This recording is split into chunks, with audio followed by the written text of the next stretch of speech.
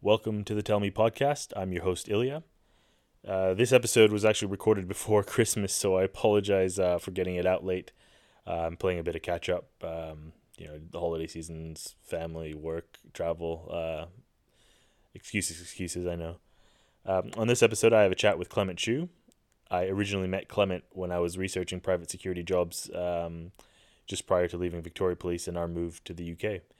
Clement is the founder and CEO of Atlas Solutions based in Kuala Lumpur or KL, Malaysia, where I'm my hometown, where I'm from. When speaking to Clement, it was quite amazing to sort of see how much our lives paralleled. From the sort of international school, attending international schools just down the road from each other, working in the government, and then transitioning to the private sector. It was quite cool to compare those experiences. Like I said, Clement grew up in the expat community between Malaysia and the UK. He spent his early sort of adult life at university studying economics, political science, and eventually completing his master's in international development. After university, Clement basically seamlessly transitioned into a role in a private equity firm. After his time there, I think he wasn't sort of quite fulfilled, I suppose you could say, in that industry, and he sort of set his sights towards a new goal, and that was effectively, I think, returning back to Malaysia and helping and making the community better, making Malaysia safer. After working on several government projects in the Prime Minister's office, Clement moved towards the private sector and formed his company Atlas Solutions. In my opinion, Atlas certainly is the premier security company for close protection, risk management, due diligence in the Southeast Asian region, and it was the first security company that was UK accredited in Malaysia for their close protection. During the pandemic, whilst obviously travel and various industries were at a standstill, Clement and his business partners remained highly vigilant and shifted to other emerging markets such as the commercial drone sector or unmanned aerial vehicles, specifically for agricultural purposes. As I sort of transitioned out of the police, Clement was one of the first connections that I got in touch with. Since then, he's always made time for me to answer any questions, provide insights into people in the security industry. And all in all, we formed this pretty great friendship. I appreciate your time, Clement, and thanks for being on the podcast. Cheers. Anyways, everyone, this is Clement from Atlas in Kuala Lumpur, Malaysia. Welcome, Clement. Hi, everyone. Thanks for having me on the show. All right. And as usual, the way we format this is I'll just, sort of chronologically go from your upbringing, your teenage years, your supposed to be formative years, and then current day, and then what's happening in the future. So, so what was your upbringing like? Where did you grow up? What was family life like? What was sort of happening around the world at the time? Okay, so born in 1988. So I think I can consider myself a true millennial. Yep. Who grew up during the 1990s, John Bon Jovi, Avril Lavigne, that sort of stuff, right? So grew up in the suburbs of Kuala Lumpur, in a place called Wang Samaju at the time. I mean, it was a different language, but I think, what was it, 7.5 kilometers away from the city center.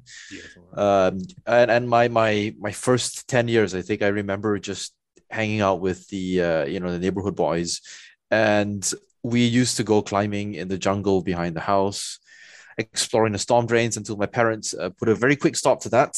And then teenage years, we Well, I stopped going down storm drains, stopped climbing up mountains. I started in the jungle, but I started, I don't know, started playing computer games. I think I went to Wesley Methodist School then. It was a nice little place in the center of town. And then on my just shy of my 16th birthday, my dad announced that he had secured an expat position in the UK with a company at the time. It was known at the time as Orange Telecommunications. And I don't know if people listening are aware, but Orange was eventually bought over by EE, a different type of telecommunications company. Not quite sure where it's gone now, but that's what it was then. Very sadly, 3 months into our stay in England, my father passed away of a heart attack whilst playing badminton with me. So that sort of put a bit of wobble on things. And I completed my GCSEs. I went to Reading. So I went to a school called Maiden Early School. I used to watch proper British life, go to school, trundle through the day, after school, drink at the Solihull Park behind school in the playground, the proper things that, that a teenager in England would do if you go to a comprehensive. And after my GCSEs, we decided to come back to Malaysia, and I was enrolled in Garden International School. So best 2 years of my life, I think 2005 to 2007, made friends for life. I think we're still communicating to this day. We still hang out whenever anyone's in KL. And that was it in terms of my formative life, Obviously, what comes next is university, but maybe... Yeah, but maybe before that, you can sort of interject and just if you have any questions or anything. No, so I mean that sort of suppose sort of kind of bounced all over the place from KL to the UK and then back to KL again. So obviously it's been a while, but sorry to hear about your father passing away in the way that he did, okay. and you being there at the time as well when it happened. I'm sure that's shaped you as a person and the way that you've observed life since then. And I think we might touch into it later on as we go on. Uh-huh. So you were saying the last 2 years of high school and garden school, you've made sort of friends for life. And for those that are listening, garden school's an international school in KL, lots of expats. And so you have sort of this similar background to me in the sense I grew up in Mont Kiara, which is just down the road or up the road. Oh yeah, another international school. So it's a nice sort of melting pot of cultures, of ideas, of you grow up experiencing everyone else's culture as well, which is really handy, especially these days having that global perspective. So after high school, during high school in the last 2 years, what were your interests like? In terms of study, or were you not interested in study? Were you into sports, anything like that?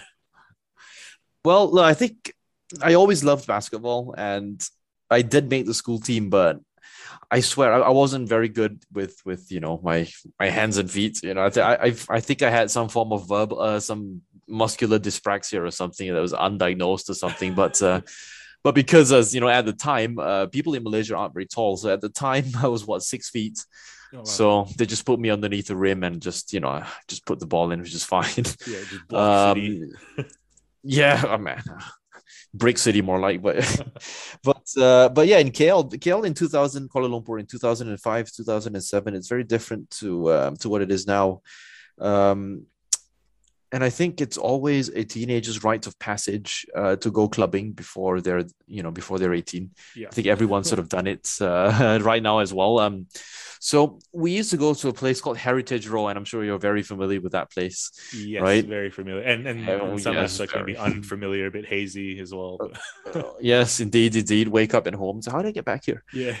So yeah, it was always seen as a rite of passage. So what you've done, I've probably done as well. Yeah. Row of shops down there, and yeah, we used to go, I don't know, once every couple of months. I never was much of a clubbing type of guy, but so if anyone's listening from Malaysia and you have kids in international school and they're over the age of 15, yeah, So if they ever say they're going to stay over at someone's house on Fridays or Saturday, they probably are not. So and if you need confirmation of that, just hire Clement and use oh my Atlas God. to get some close protection officers on their way. We'll talk about that later, though. Child recovery. Yeah, exactly. So after high school, what did you get up to? Did you go pursue sort of further studies at uni, or what was the mindset like after high school? Okay, so I went to Manchester University, or the University of Manchester, as they call it, for right. my further education. Because there's two universities. One is Manchester Metropolitan, and then there's like University of Manchester, which was an amalgamation of Victoria University and UMIST. Okay. But anyway, went to Manchester, did economics, and I always thought that I was going to work in the financial services sector, maybe work in banking, private equity. 3 very good years spent in Manchester, getting very drunk, attending Nottingham Malaysian games, and just getting to sort of know the people in Manchester. I actually worked for a security company named Showsec, and I think if you Google it, like Show Security, if you Google it now, you'll find that they're one of the largest event companies in England. You know what's funny? So Showsec, like the yellow and black outfits. Yeah. So I actually a few months ago signed up to Showsec, got a job, did a few shifts, and then obviously started my close protection gig shortly after, and then I just haven't replied or come up for any gigs. And I got an email saying like your contract's been terminated because you haven't worked 58 days or whatever the threshold is. I'm like, oh crap, I forgot I even worked for you guys. So they're like, it's fine, asking for like the uniform back. I'm like, oh crap, yeah, I should probably. I think I need to. Thank you for reminding me. Anyway, sorry. I did not realize you worked for Showsec. That's cool. Oh yeah. Even you talking about uniform, I have the Showsec uniform back in Malaysia, man. Uh-oh. It's like I might have accidentally packed it in, but it's fine. I mean, they've taken your 50 quid's deposit, right? So I was like, exactly. I just said goodbye to that 50 quid. I was like, whatever, right? Nice souvenir, nice memento to remember the occasion. Yeah, it's good times, right? Manchester City, Blackpool Winter Gardens, Manchester Evening News Arena. Yeah, nice. So were you doing that part-time when you were at uni? That's correct. Yeah. I used to spend, instead of getting sloshed on Friday and Saturday nights, I used to work, that sort of stuff, like door supervisor stuff. Okay. Yeah. And occasionally, if there were no DS positions, just work as a steward. Slightly lower pay, but still a good experience. Money at the end of the day, especially as a uni student. Like, you're blowing the money, you're putting it in your pocket, which is good. Yeah, so that's what I used to do. Yeah, so economics, and then obviously your intro to the, I suppose the foot into the security sector was through Showsec doing the DS sort of shifts. How did the economics degree go? Did you sort of see it all the way through, or was there something else that caught your attention while you were at uni? No, yeah, I completed my degree, graduated. And then I decided to come back to Malaysia for maybe the summer. And I decided, look, why don't I try and do an internship in a private equity company? Yeah. And the one of the higher ups in there was quite close to my mum. So we got that gig. I got that gig. It was nice. People there were really great. And we worked on some very interesting projects, but I obviously can't disclose the project because, but then I realized, look, I was looking at people's accounts all day long, and I was like, there's got to be more to life than this. Look at someone else's accounts and trying to see if the company that I'm with wants to buy them over. And I'm like, just sat here getting paid, like, whatever type of salary they're, paying. Yeah. It's a great company, and I love my time there. I love the people there, intelligent people. Learned a lot about mathematics, about financial modeling, that sort of stuff, discounted cash flow, net present value. Yeah. And that sort of helped my business now. So I don't regret it at all. But I just realized that wasn't the type of life that I wanted for myself. So I decided to then pursue international development for my master's degree. I thought, look, I want to travel the world. I want to, most importantly, the work that I do has to have meaning. We need to make I would like to make people's lives better. So if it's something, for example, working in the United Nations or working in the World Bank, fine, maybe I could do that. Yeah. Did my 1 year's master's in Norwich, University of East Anglia. Yep. Great experience. Only a year or so. During that time, as part of my master's thesis, I decided to intern at a Malaysian company called the Performance Management and Delivery Unit. And they were a unit under the Prime Minister's Department, which was focused on the economic and government transformation program, which was a 10-year program designed to bring Malaysia to a medium/high income nation, right? In terms of salaries, in terms of institutions. So I enjoyed my time there, and I thought, okay, this seems pretty okay, right? Seems pretty okay. What year was this?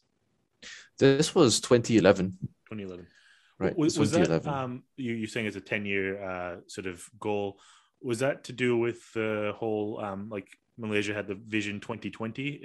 Does that fall under the same sort of umbrella? It does, but it did. I mean, obviously it's past 2020 now, yeah. But it sort of, some of the things that were part of the Vision 2020 were then, I won't say absorbed, but they tried to make it relevant to the government and economic transformation program. Right. Enjoyed my time there. Came back to England and was fortunate enough to secure a job at that book printing factory, right? I think it printed like 52% of books in the world, Clays Limited. So if you open the book and you look at the description, you should be able to see printed and bound in Great Britain by St. Ives or something, Clays. Oh, wow. Okay. So I did 3 years there. Great job. Enjoyed people there. Enjoyed the company. Enjoyed going out to the pub on a Thursday afternoon. Nice. Plowman sandwich, a nice pint. Come back to the office. Great. 3 years. 2 years. Yeah, 3 years spent very nicely there. What attracted you to that role? Like obviously from the economics, the private equity firm, and then doing the government work. What was the draw to Clay's printing?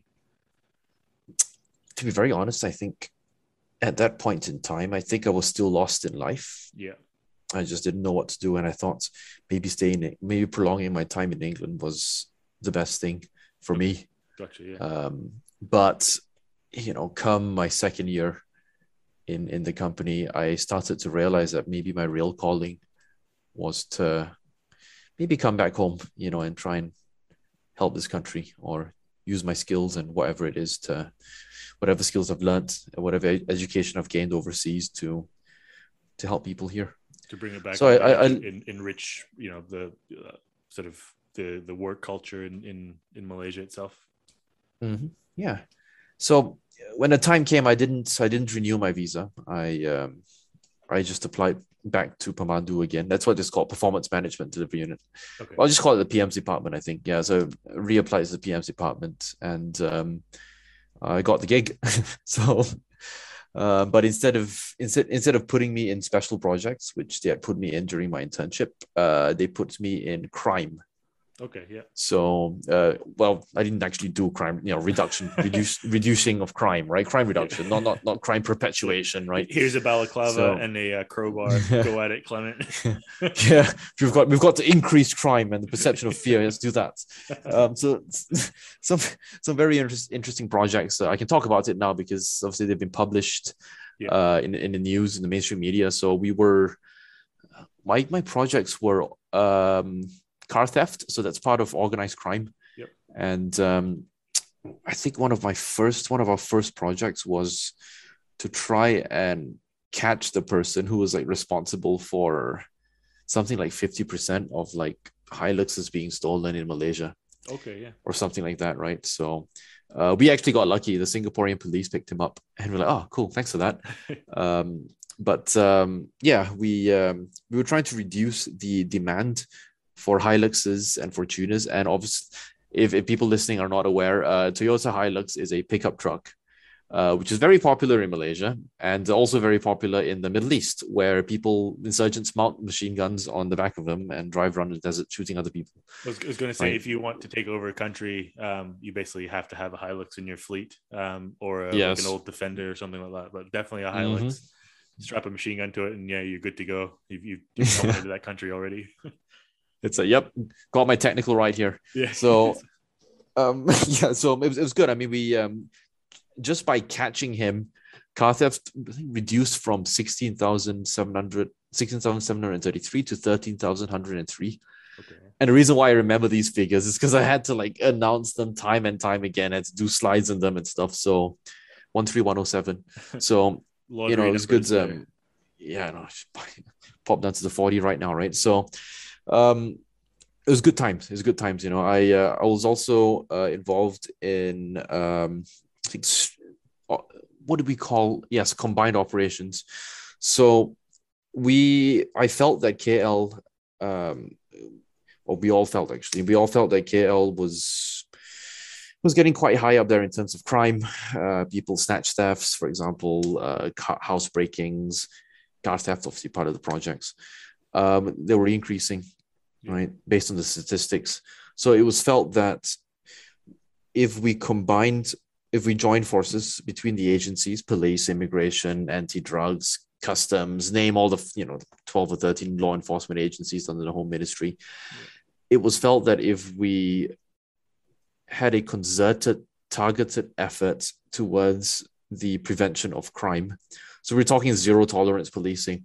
So anything on the street, you litter, you get fined. You serve alcohol to a drunk person, you get fined. Every single thing.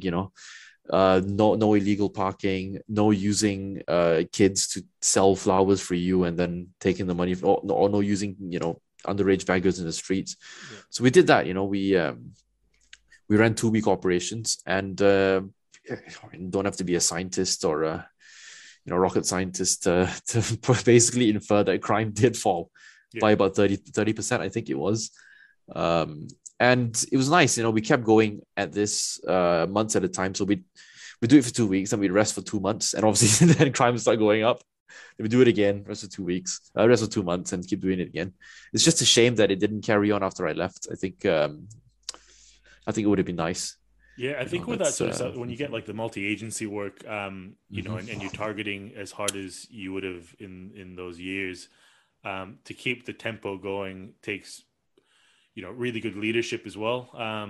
Like just to keep everyone on the same page and ticking along, and basically, continuously focusing and also moving the goalposts in terms of realigning your goals. So like, once you meet your targets, to not keep the same sort of targets, to keep moving further and further. But would you say that the leadership maybe around the time that you left, had that changed, or was it just something that just fizzled out because of complacency? What were your thoughts on that? My unit, fine. Look, nothing but good things to say about them. The PM department, we were fine. Everybody understood the mission. We had discipline of action. We knew. But very sadly, the unit was disbanded. It was no longer a unit attached to the Prime Minister's department in 2018 when elections happened. And I think Najib was deposed then. So, all the good work that we had done, very, very sad to say, I believe has dissolved, which is sad, but no regrets. I think I like to think that what we did or what I did had meaning to someone, that we changed someone's life. Absolutely. I mean, like you're saying, that reduction in motor vehicle thefts, and on the outside, you think of it as it's just a bit of property. Like, a car is a car. It has no, you didn't hurt anyone, but it's like, well, no, psychologically, like victims go through a lot. There's a whole, spectrum of emotions that you go through. Like if that car was stolen from your house, that's your house, then that you don't feel safe in. So there's a wide gamut of emotions that a victim goes through, whether it's just as simple as, a car being stolen. I say simple, but whether it's property or whether it's an assault style offense, having that reduction in crime is quite amazing. But and also on the wider scale of things, motor vehicle crime, if it's in an organized crime setting, is only one arm of that operation. So you disrupting that section might make them, do stupid things in other assets of their or other facets of their organization. They start making mistakes, they start slipping up. That's another avenue of inquiry that you can go down to arrest them or do more operations or surveillance on those individuals. Disrupt the supply chain, basically. Exactly right. Yeah. Just shake things up a bit. So Malaysia, for those of you who maybe aren't as geographically inclined, Malaysia sits in Southeast Asia. It's between basically Thailand and Singapore. You mentioned before that the Singaporean authorities had caught that the kingpin of car theft. The kingpin of the Hiluxes, which is a pretty cool name, really. What was the I suppose intel sharing or gathering in that region? Did you have a lot of relationships built with Singapore and Thailand? With Thailand, yes.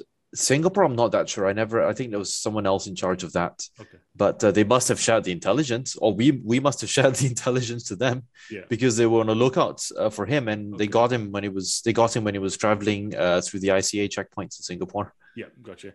And also, I suppose I'd mentioned Thailand as well. I think Thailand still produces like the most sort of Toyota. They have a massive Toyota factory churning out sort of Hiluxes and all sorts of and other pickup trucks, like the Ranger and all that sort of stuff. Yes, I'd imagine that border or that sort of area would be quite of a hotbed for especially somebody stealing Hiluxes or pickup trucks. Yeah. It's I think the police's favorite terms were, "This is a porous border." Yeah. That's what they love saying. I think someone must have said it during a conference or something, but they love that word, right? Porous, so yeah, it was. Yeah, and because it's a Hilux as well, it's a 4x4. It'll just do whatever you want to do. Exactly. Right. It'll traverse territory. It don't really matter whether it's a small hill, whether it's a stream or whatever. You're not stealing Mercedes, you're stealing Hiluxes. Exactly. And these things can really go, right? Yeah. So but I think the border is much wider compared to Singapore and Malaysia. It's just 2 causeways, I think, between Singapore and Malaysia or something like that, right? So in Thailand, it's an entire land border. It's very difficult to sort of enforce and police. 100%. So that's interesting. Yeah. So were you how long were you that unit for? End of 2013 to 2016. So about 2.5 years. Yeah. Mm-hmm. And then what was the move after? Like, did it reignite sort of that purpose? You're saying before this role, you're still, in that sort of finding out phase and feeling out what was out there. Did this embolden you to a specific career path or a specific, purpose? Well, I think I've always said to myself, what we do always has to have meaning. Yeah. And it just so happened that I felt that what we did with the government had meaning to someone. Yeah, nice. And that was fine. But, 3 years on, contract was 2 + 1, 3 years. So I thought, look, maybe it's time to move on. I mean, I've done enough for my country. I had a great time, right? But maybe it's time for me to sort of do something for myself and still benefit people around. So, I asked around. I thought, what sort of gaps in the market are there? I thought maybe I could start up a security company and just do security guarding. Yeah. All right, of that, that sort of industry. But then I realized that the security guarding industry in Malaysia is based on cost cutting, and the clients basically can't tell the difference between what is good and what is bad. Sure. And they're only hiring security guards because they're legislated to do so. Right. So I thought, okay, maybe not security guarding then. What else can we do? Then one of my friends actually suggested, why don't you just do close protection? And I was like, close protection, what's that? Oh, you just mean bodyguarding? He's like, yeah, bodyguarding, but, don't use that word. It's still, it just denigrates the individual. Close protection. So, okay. So I had a look at that and I went, asked around, and I discovered that, yes, there was a gap in the market, but I wasn't sure how big. Okay, because every single bodyguard that I interviewed, they seemed to think that because they had sort of experience in police, or traffic police, or I don't know, patrol or whatever, right? Or perhaps they were in a special unit, or just because they had military experience, it automatically made them a good close protection officer. Yeah. Right. So And when you come into the industry, the private sector, with that sort of attitude, close protection is a service industry. Okay? I think many people don't sort of realize that. Okay, they'll say, "Oh, I can't do this because of this," but really, it's just like consulting. It's all about the person. It's not about the project at all. Exactly. Yeah. There's so many soft skills that you probably utilize more than your hard skills. Like especially I'm in the UK at the moment, so I'm not really going to have access to a firearm and utilize my tactical skills in that realm. But what I will use is the gift of the gab, empathizing with my principal or my client, speaking to various stakeholders that, might present themselves throughout the day, that sort of thing, planning this. I think you're right or your friend is right when, when you say close protection, someone says, "Oh, bodyguard." It's like, well, yes, that is one aspect of not quite. Yeah. But there's so many things, like risk management, route planning, surveillance, counters, like it's endless really. And for myself, just really quickly, like that was my draw after policing, was I wanted something where I could utilize the skill sets that I'd learned from policing. But also I didn't want to just be in an office setting. And so close protection was like, yeah, perfect, checks the boxes.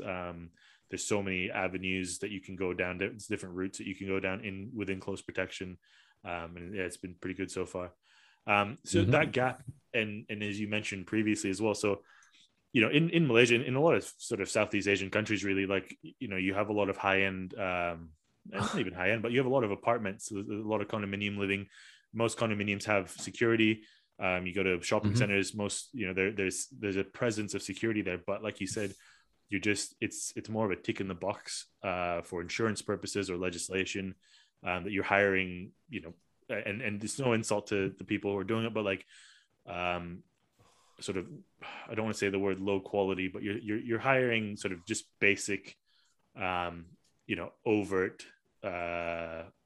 minimal training individuals who are just there in a uniform just to deter.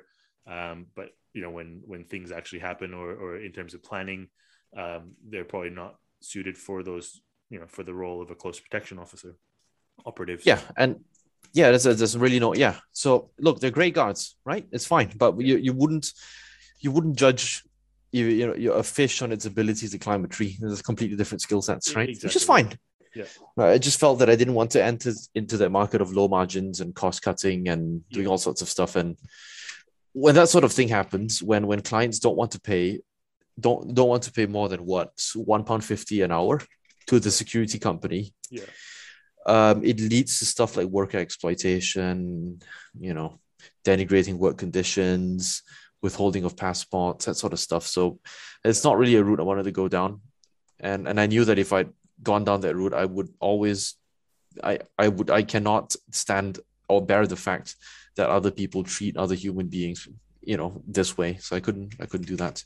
Yeah. Close protection. Friends, like, try having a look at that. So I did. I spoke to a couple of people I knew who were affluent, and they were like, yeah. So what would you? I asked them, what would you want in a body? Because obviously they wouldn't understand what a CPO was. So I said, look, we currently hire bodyguards. Yeah.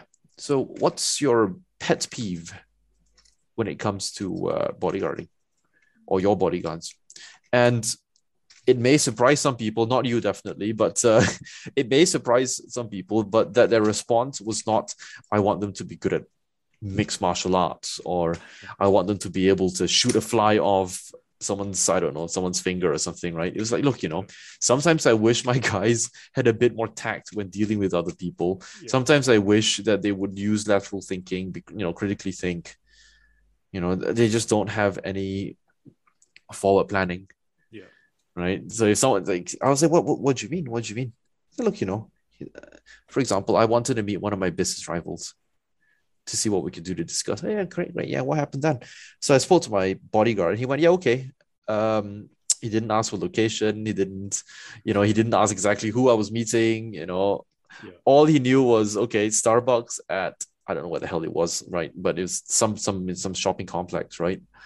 And then my friend was like, hey, look, are you not going to like maybe case the joint before we go there? I mean, like this guy doesn't like me, man. He's made like physical threats to me in the past, right? Yeah. You're not going to be there first, to find out. There's like 3 of you, man. So, that's when he realized actually that sort of like lateral thinking doesn't really exist at the moment. Yeah. In at that moment, in that point in time, those, the 2016, in the CP industry. So, that's when he was like, yeah, if you could think of a way to sort of make that better, I'd be all ears. Yeah. Nice. So yeah, so that's why I was like, look, why don't we start by training people first before deploying? I love to say, oh, we are a bodyguarding agency, we deploy bodyguards, but without proper training, there's really no point in saying that we're special. Okay. Yeah. That was what led to me seeking the SIA accreditation by Highfield. So Yeah. that's I just felt. just to track back a bit, so Atlas is the name of your company. Mhm. What was the thinking behind Atlas? Like just the concept in terms of the name and the branding. Well, Atlas was a Greek god who held the world up by his shoulders, Yeah.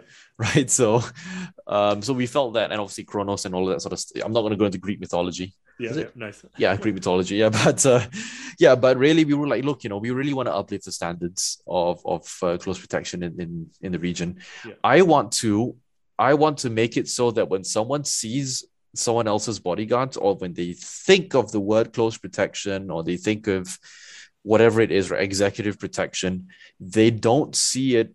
They don't think of a man who is maybe washed out ex-police, dressed in some ridiculous uniform, doesn't speak a word of English, but smokes like a chimney, Yeah. that sort of stuff, right? I wanted to move away from that sort of perception, Yeah. from an industry which is seen as being very menial, low skilled, and have other people being treated like crap, basically. So that was my mission. Yeah. And I felt that training at the time would be able to fulfill that. So I did. Atlas was a training company for, I think, a good year and a half, Yeah. until one of my friends who works for a very large company, a British guy, you might have heard of it, but I'm not going to mention the name. Huge British company that services contracts in Afghanistan, Iraq, Okay. Yeah. and Southeast, and Nicaragua, amongst other places. It's like, look, hey, we noticed that you have Highfield accreditation to conduct the SIA course. That's great, but do you have any people who are actually qualified? And I was like, I'm glad you asked. So, back then, before then, our pipeline was incomplete. We had trained people, and we had a good bunch of graduates, but no one in Malaysia was recognizing their talents, because why would they know any better? Yeah. Right?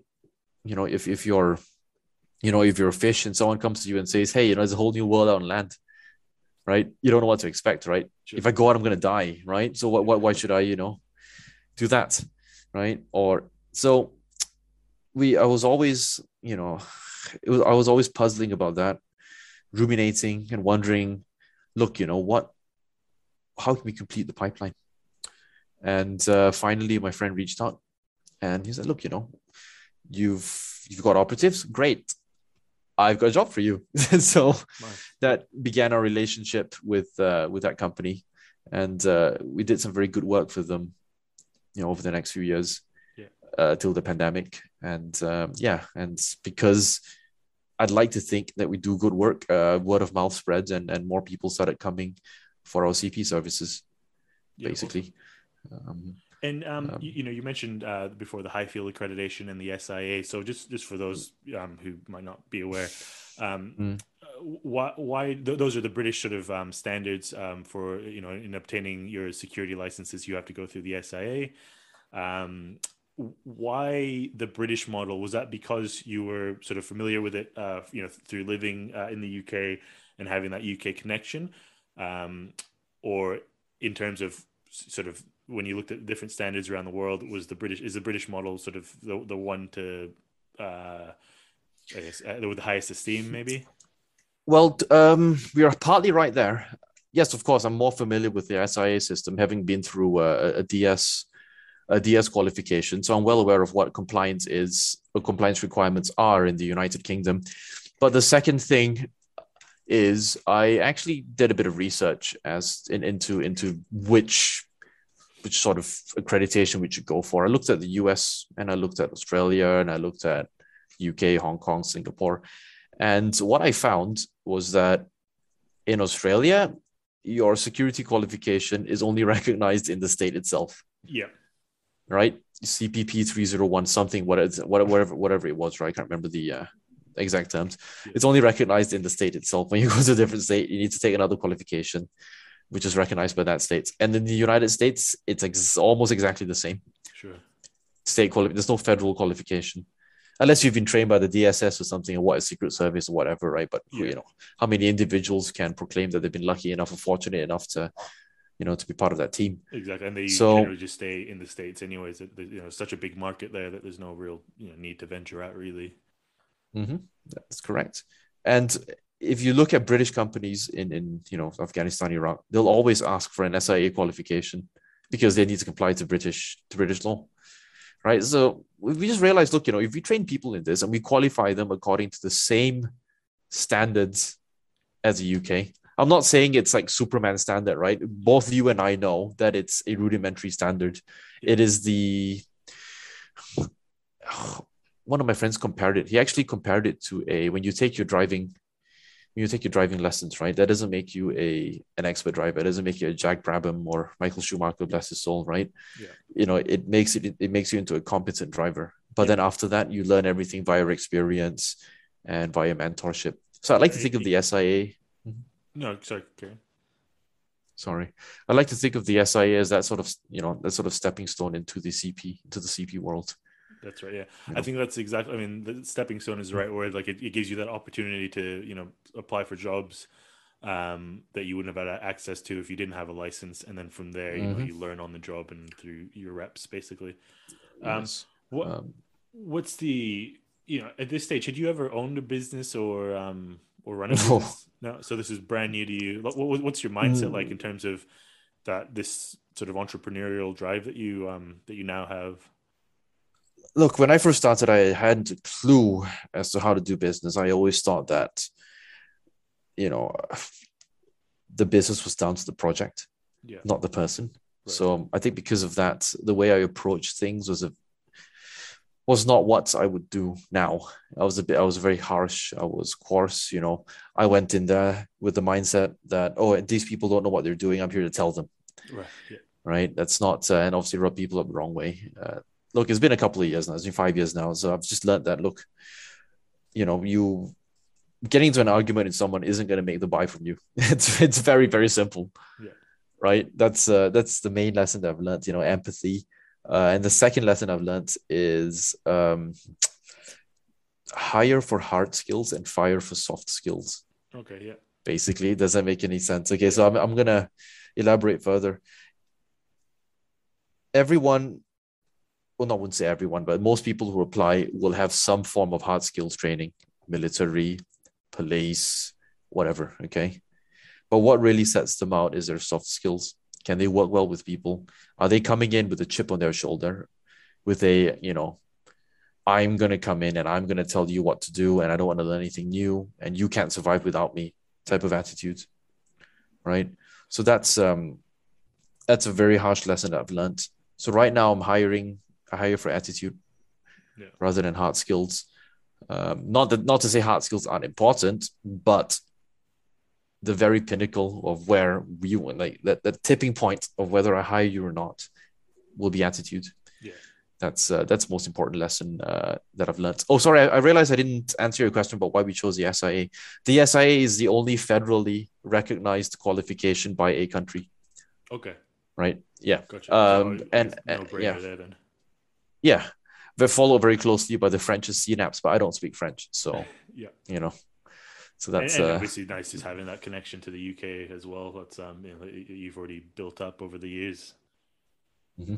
No, that's true. That's true, man. In terms of so no, going back to the hard and soft skills, such relevant points. I think it's that when you, let's say you're in the military or something, you come up to a certain rank, you've built your career, and then you leave and you're on Civvy Street. None of that really, there's maybe certain respect that you give to that person, but ultimately you're just another person now. And I think for a lot of people coming from the backgrounds like policing and military, that's very hard to let go of. mainly, Mhm. you've been institutionalized. If you had a long career, and so like getting rid of that mentality is, it's very difficult. Uh, and then the soft skills, there's certain verbiage, there's certain the vernacular is very different when you're in the police and military that is in some circumstances when you go to the private sector could warrant like a trip to the HR off the department. Yeah. So I think it is a hard transition for a lot of folk. But like you said, yeah, like the hard skills are important. But at the end of the day, in this industry, you're working with people. There's no. It's very rare that you have a one man, CP lone operative. Like there's usually, if it's a company hiring, there's going to be an HR department. There's going to be admin. There's going to be investigators, people who don't have that hard skill background that you have to get along with. Maybe not necessarily get along with, but you have to work with in order to achieve your desired goals and outcomes. So, I completely 100% back you and can relate to that mentality of hard skills and soft skills there. Yeah. I mean, look, I faced it myself when I came out of the government. I'm like, oh, okay, why aren't people talking to me anymore? Yeah. Like, yeah. yeah, that's when I came to realize they didn't. It sounds really harsh to say. They didn't respect me as a person. Rather, they respected my position within the government. Right. If that makes any sense. Yeah. So that's brought about some humility as well. You were only in a position of so-called power. It wasn't even power. I was as a junior analyst, right? Not really anything to shout about, but when you're in that sort of position, remember it's only temporary and that human beings are human beings, and to always be humble. Exactly. You're important in the roles that you're in until those projects and those roles are finished, and then you're back to kind of like back to square one, really, with new things in the horizon. So with the accreditation process, is that difficult to obtain? I have no idea what it would be like. I would imagine difficult though, seeing as you're in Malaysia, Highfield and the SIA are in the UK. In terms of quality control and all that sort of stuff, how does the accreditation process work? Oh yes, wow, yeah, you're right. It took me nearly a year and a half to get accreditation. Yeah, well, okay. So we started Atlas in 2016, and we got our accreditation September 2017. Right. Okay. Yep. Right. It took some time, and it really took some time for us to liaise with the High Commission, find the right people to do stuff, bring them in, what the SI, what Highfield does is it doesn't actually send internal people over. I don't think it can. It hires people called EQAs, external quality assessors. Yep. Right. That's that come in to do stuff, right? Yeah. So to evaluate your company based on its ability to actually run the course, right? So we had to pay for their flights, pay for their whatever it was, right? To come and have a look at our trading center, and a whole bunch of paper we had to fill. Yeah. And just because we had fulfilled the paperwork, it didn't mean that we were approved. There's still a lot of politicking behind the scenes. Sure. So it took some time, but we eventually got it.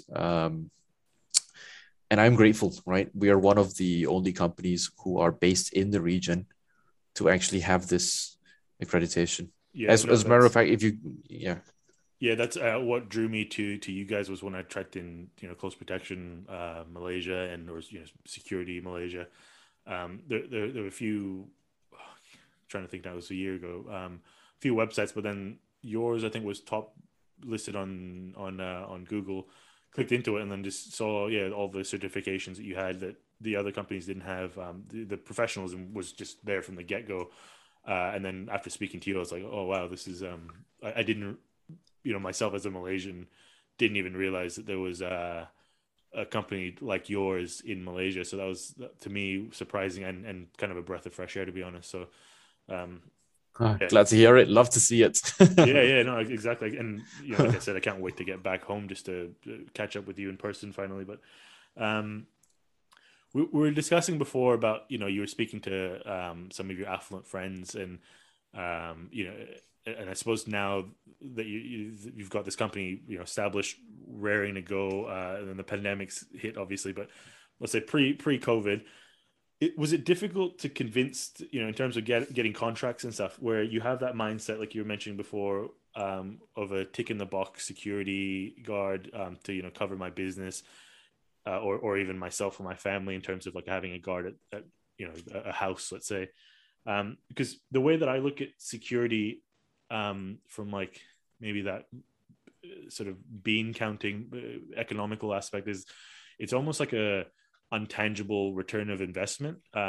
Like if nothing goes wrong Mm-hmm. and you see that nothing's really happening or going wrong, you as a client or the principal go, what am I even paying top dollar for when there's nothing happening? But in our eyes as the operators or the business owners of like security companies, you go, Mm-hmm. well, maybe nothing's going wrong because we're mitigating that risk by planning, route planning, route selection, all sorts of surveillance, counter surveillance, all sorts of stuff, that's happening in the Mm-hmm. background, and even like overt presence, let's say, that deters any opportunistic sort of crimes. How do Mm-hmm. you sell that? Because, and that's always been sort of my main question is, how do you, is there a way that you can prove the tangibility of that return of investment for the principal of the client? Well, look, someone actually tried to. It was quite funny. I was having a conversation with one of the guys in the industry, and he was like, "Look, it's like trying to sell frost giant extermination services, right? I kill frost giants. Okay, well, I don't believe you. Well, do you see any frost giants around then? Right? So it's that sort of like it was quite funny. A good humorous take on Yeah. that. But look, I think the most challenging bit is when we're pitching to the client, Yeah. right? When nothing has happened yet, right? Yeah. And they'll go, "Why do I need this?" And it was a bit difficult at the start because we actually went around trying to peddle our services, and going to admit that was a pretty tough time. Yeah. But I think we're at a stage now where people know of us in the industry, so we don't really have to go hunting for clients. They'll Sure. come to us, Yeah. and when people come to us, they're pretty certain as to what they want. So, but of course, to keep them looped in, to keep carrot and stick, to give them a carrot, we provide them daily, if they require it, or mostly weekly reports Yeah. on based on what has happened during the week. So our strength, I would say, something that makes us stand out from the market is our meticulousness, if that's even a word, Yeah. to paperwork. Yeah. So Attention to every detail. single thing, yes, attention to detail, everything is taken down. For example, route reports. Hey, you want to see a reconnaissance report? Here we go. Here, this is what we noticed. Okay, these are the evasive. For example, we drive, traveling in a car. We're driving you from A to B, and look, we may have picked up a tail, but we're not going to tell you that. We'll just take a couple of turnings and then see if we can detect it, right? So at the end of the day, that gets emailed to the client, and then they start to understand what we do and why we do it. Yeah. We just came off an operation as well, and a client was like, "Oh, the client's lawyer actually said, oh, why is there such a need for all these planning? Yeah. Surely you just turn up and then do stuff." And I'm like, well, no, we don't. That's not what we do. If you want to do that, you can hire any of the 700 security companies that exist in Malaysia and watch them boob it up, right? Yeah. Well, I shouldn't say that, but, there's a reason why we do what we do.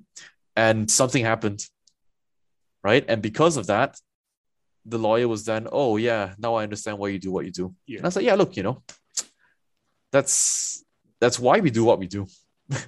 And that's the thing. It's like you want to make it as seamless as possible, and basically, like you said, for the client or the principal to not even know anything's happening in the background. But like when I come off some shifts, and Mm-hmm. I'm working in London, so it's not really that high, sort of the high threat environment. But I'll come back after the shift and like just knackered, like just so tired, and that's just from constant risk assessments, like just scanning, everything really, like it all adds up, and then at the end of the day you do feel exhausted. And I think sometimes people just don't really understand that, because and they shouldn't, because you should just be able to live your life and walk around as normal. Yeah. But I think with sort of our backgrounds, that there's other sort of underlying things happening in society that we pay attention to, but not necessarily everyone does. Yes. So you're saying obviously those I did not realize that as well with those intel reports, I guess, if you want to call it that, or information reports. I was Mhm. going to say, how do you keep your standards high? But I suppose if you're constantly, providing that sort of information to a high level, that's a good way to to mitigate complacency. Are there any other tools that you use to sort of keep your standards high in that regard? I think CPD is very important. Yep. And it's so important actually to ensure that skills fade doesn't occur. And whenever we embark on a contract, I always put in CPD days. Okay. I Yep. tell the client there will be some days where we will be shorthanded, and this is why basically we need to keep our guys constantly on the ball. Yep. Because it's dangerous if we don't. 8 out of 10 clients will go, yeah, no problem, fine, right? A couple of them will go, why am I paying for this? And we'll go, you're not paying for it at all. We're just telling you on a few days you'll be short-staffed. Yeah. Unless you'd rather us make you pay for the training. Yeah. At which point they usually go, carry on. So it's a fickle thing, really, dealing with clients. It's just different clients have different expectations, and it's more about, like we were discussing earlier, soft skills. Yeah. Being able to deal with Managing people in those that way. expectations. And, yeah. The CPD, continuous personal development. That's something I think is so important and so underrated, but also so easy to achieve. Like, I think a lot of people see that and they think, oh, it's just another hassle that I have to do to maintain my skills, and like, I have to go book into this course, so I have to whatever it may be. When it could be just as simple as reading a book, just to broaden your horizons of different ways to think. Obviously that makes sense to your industry. I think obviously is the main factor, but you don't necessarily. I think people who discredit it, like, you don't necessarily have to be paying to do it, or like spending big amounts of money to do it. It's just a matter of sitting down for an hour a week, or whatever it may be, just to carve out some time so you can look at what you're lacking as a professional, and then try to bolster up those aspects. Like, I think it's as simple as that. I don't know if you're in agreement there or not, but yeah. Anything to reading a book, but obviously once we have CPT dates, it's more of like, okay, rent a car, make sure everyone is like hot in their drills and stuff. Yeah. But that happens, not very free, not every week or every month, right? Yeah. It's every quarter. I think we get the team together, and everyone has to come, right? So it's fine. But obviously, I'm quite an avid reader. I read quite a bit. So once I'm done with my books, I usually leave them in the office so my own team can pick them up. And I'm quite hot on that, actually. I'm like, you need to read, and I'm going to ask you questions about what you've read. Yeah.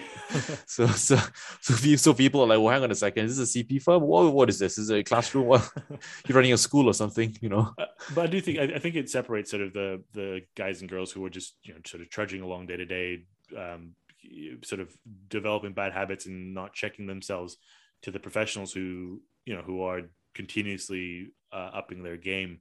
If you think about like my background with the policing, your general duties police, you have a biannual shoot where you spend a day, and it's not even a full day, of shooting paper targets.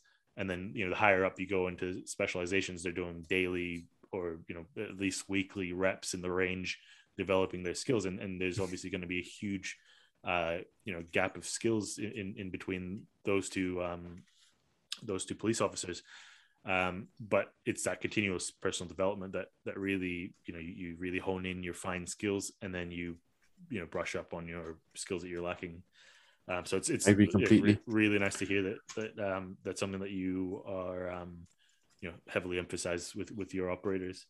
In terms of, so you're obviously Atlas now very established in the region. Have you noticed, now that you've sort of, I suppose, plugged up this gap in the market, that there's competition now? Like, do you have any competitors who've gone, oh wow, we see what you guys have done, and let's try to piggyback on that sort of mentality? I'm not sure how to respond to that, because yes, I mean, I'm sure after I submitted a white paper to the government extolling the virtues of close protection and that sort of stuff, uh, I started seeing the word close protection appear more frequently, and I was quite pleased to see that. I was okay, cool. Um, and you'll get people who have a certificate that says close protection. I just interviewed a bloke last week, and he said, I've got like close protection. And I said, great. So you wouldn't mind if I asked you what concentric security is, or Yeah. what is a palms approach in conflict management? Because he said, oh yeah, it's UK trained. I'm UK trained. I'm like, oh great, okay. So you wouldn't mind, but obviously he couldn't. Yeah. So simple skills, right? And he couldn't. And I was like, okay, so what I'm seeing is people are labeling training as close protection, but as to whether it's truly indicative of what a CPO should be doing. Yeah. And obviously then you can turn around and say to me, what is a true indication of what CP is? Yeah. Right? Remains to be seen. Yeah. I don't proclaim myself to be the expert in close protection. As a matter of fact, I rarely even get deployed, right? It's my guys who do it this time. I can't be deployed anymore. I think I'll probably get burnt if someone sees me. But especially since you were on the Tatler magazine. Oh my article. goodness! I'll bring that up in a second. I asked about the competition because mainly because in the UK it's almost oversaturated in terms of providers and companies. There's just you throw a rock in any direction, you'll hit somebody with a CP license or a SIA license of some sort. And I just figured that wasn't the case so much for Malaysia, just because the man guarding that had existed prior to Atlas will always be there, because we were saying before, not everyone wants to spend the money. And then but certainly, yeah, like your sort of, I don't know what the word would be, like maybe more bespoke style of protection I certainly haven't seen anything. And I'm constantly on LinkedIn, on different websites and stuff, just having a look at what the global CP sort of market's like. I think Atlas is sort of either the only one or like head and shoulders certainly above any competition you might have. So, I mean, certainly in the region, certainly in the region, I can quite safely say within the region, but within the world, throughout the world, maybe not, right? I mean, there's always someone out there who's going to be better than you, and that's okay. It just compels us and exalts us to get better. And it's also like, it's like really, I mean, I suppose with your economic background, it's just what the market wants. If the market is obviously much larger in the UK and much more, let's say, maybe diversified compared to Malaysia, which is still a relatively new country. There's a lot of wealth, obviously, but smaller sort of market, newer country, but that region is certainly booming. And I think COVID's maybe put a bit of a damper in the progress, but it's that again, certainly on an upward trend, that's for sure. So on COVID, how has it affected your, it sounds like a generic sort of question, but I asked what your mindset was like the starting of Atlas. There was a lot of trials and tribulations, getting your accreditation, getting people on board.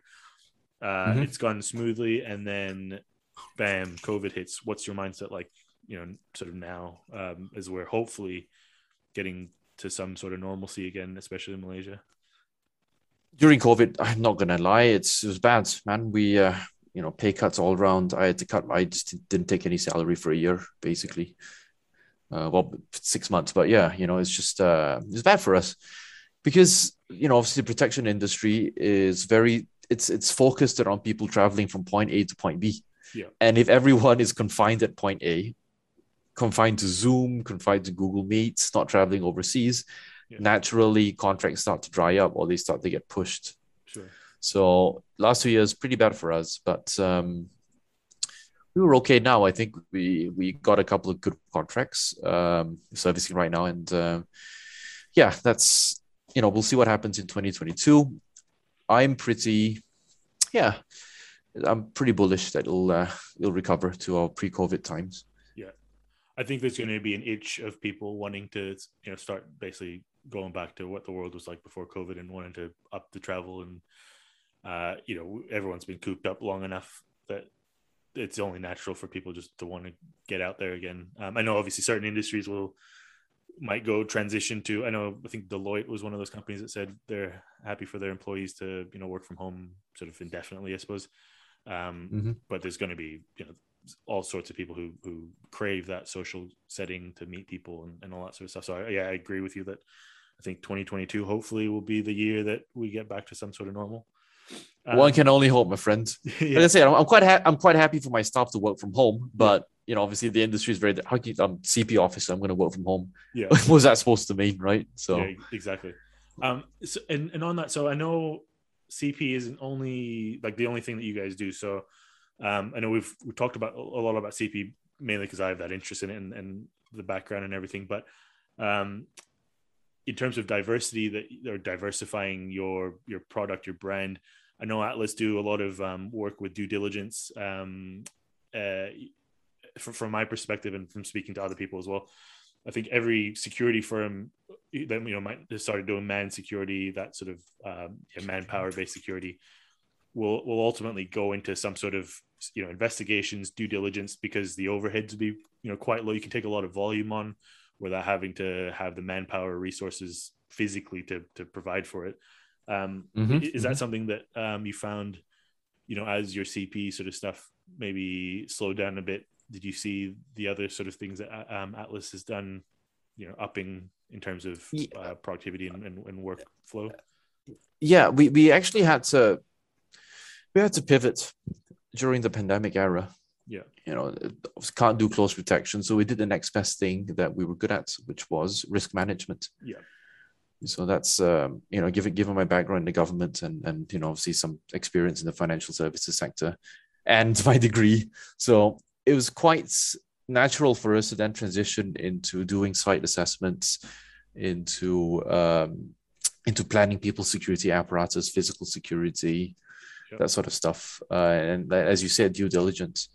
It's really quite easy to find information about someone in this country.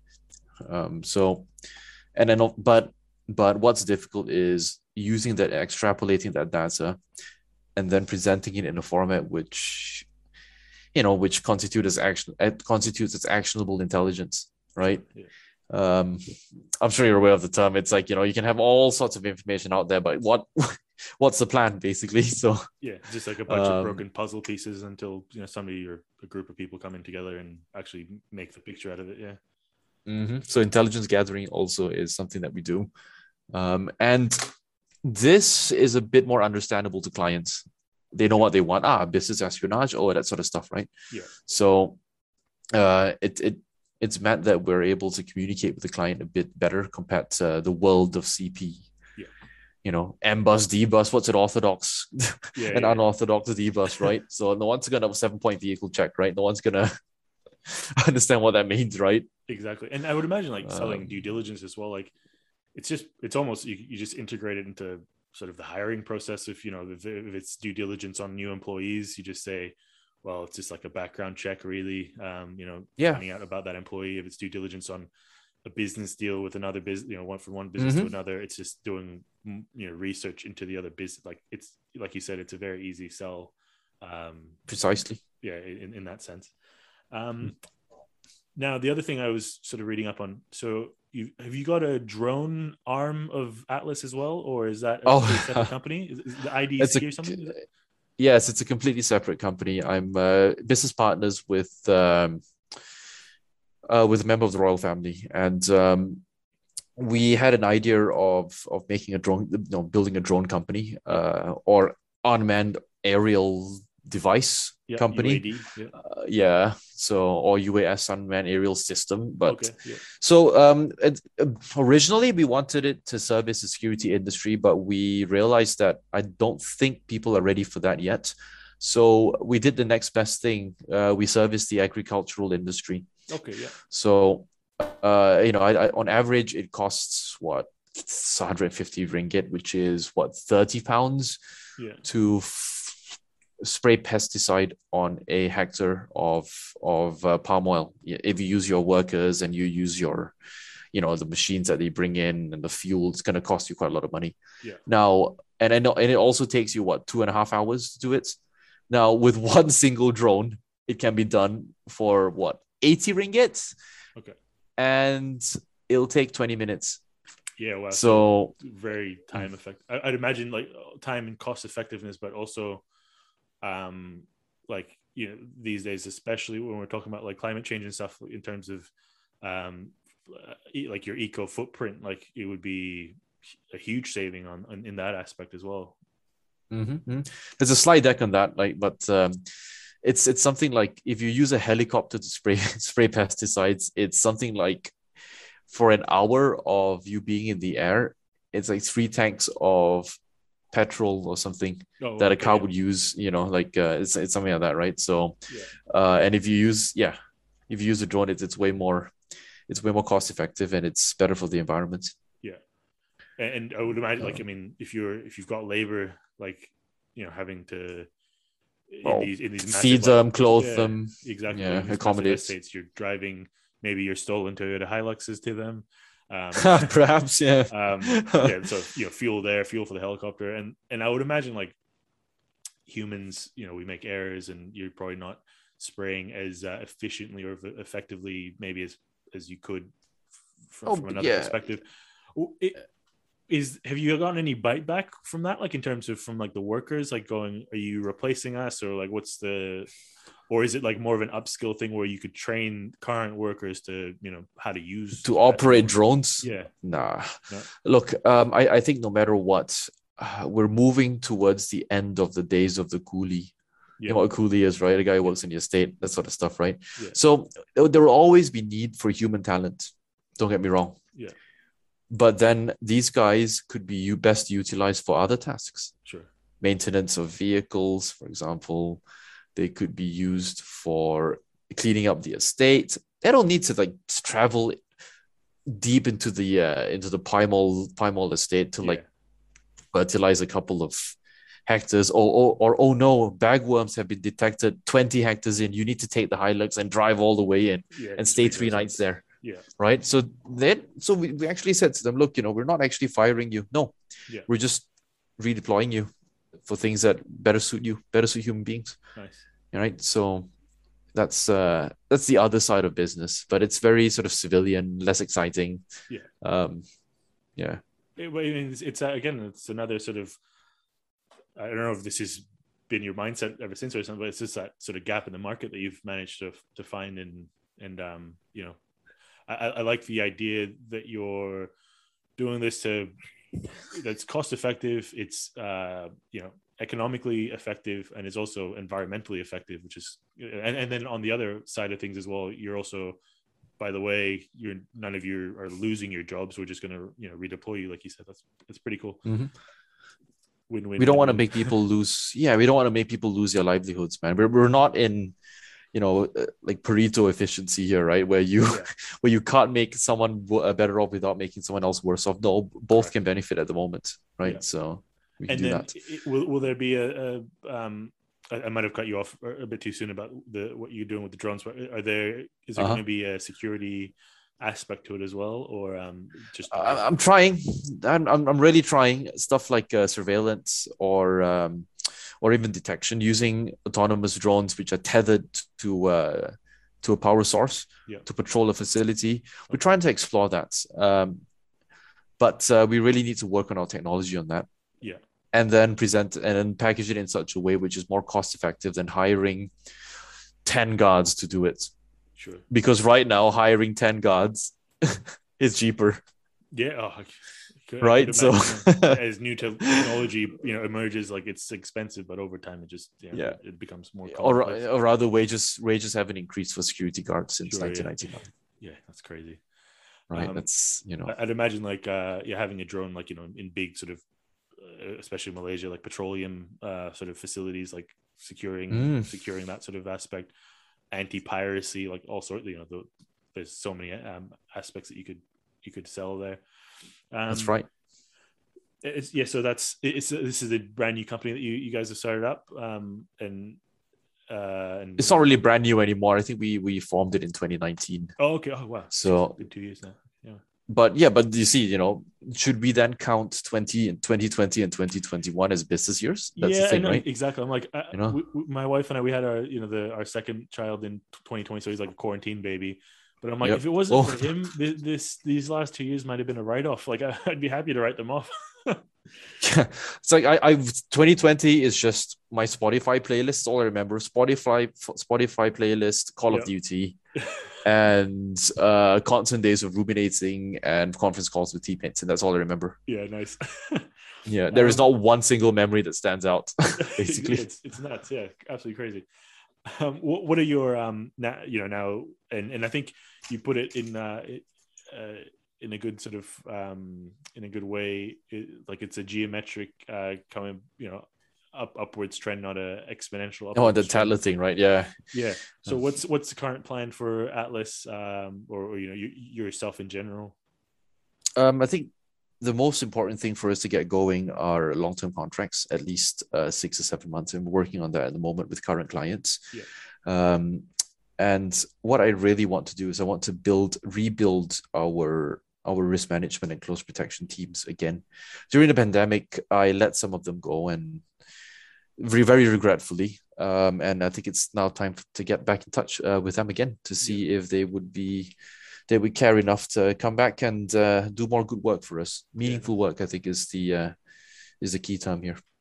Very nice. And then as you look sort of post the next few months, like into sort of more long-term future, what's the, do you have like a 5-year plan, or like a end state that you want to get to with Atlas? Because it's funny that you well, it's funny you mentioned that. Yes, we do have a 5-year plan, and that would be to become the go-to one-stop center for risk management slash travel security slash close protection. Yeah. But the thing is about 5-year plans is they require constant rejigging. So I look at my 5-year plans in 1-year plans, and every quarter I review my 1-year plan to make sure that we're on track. So our current quarterly plan seems to be going okay. Yeah. We've got the required number of clients to not only survive the quarter, but there's a bit of money as well to reward people. Yeah. So end of the year, I would hope for us to have two actual squads of close protection officers on jobs throughout the region. Yeah. And a team of consultants for our risk management sector.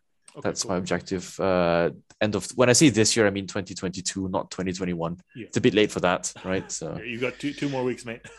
Yeah, 2 more weeks, right? Let's do it. Right. So that's a plan. 5-year plan still remains. Just have to review it. Awesome.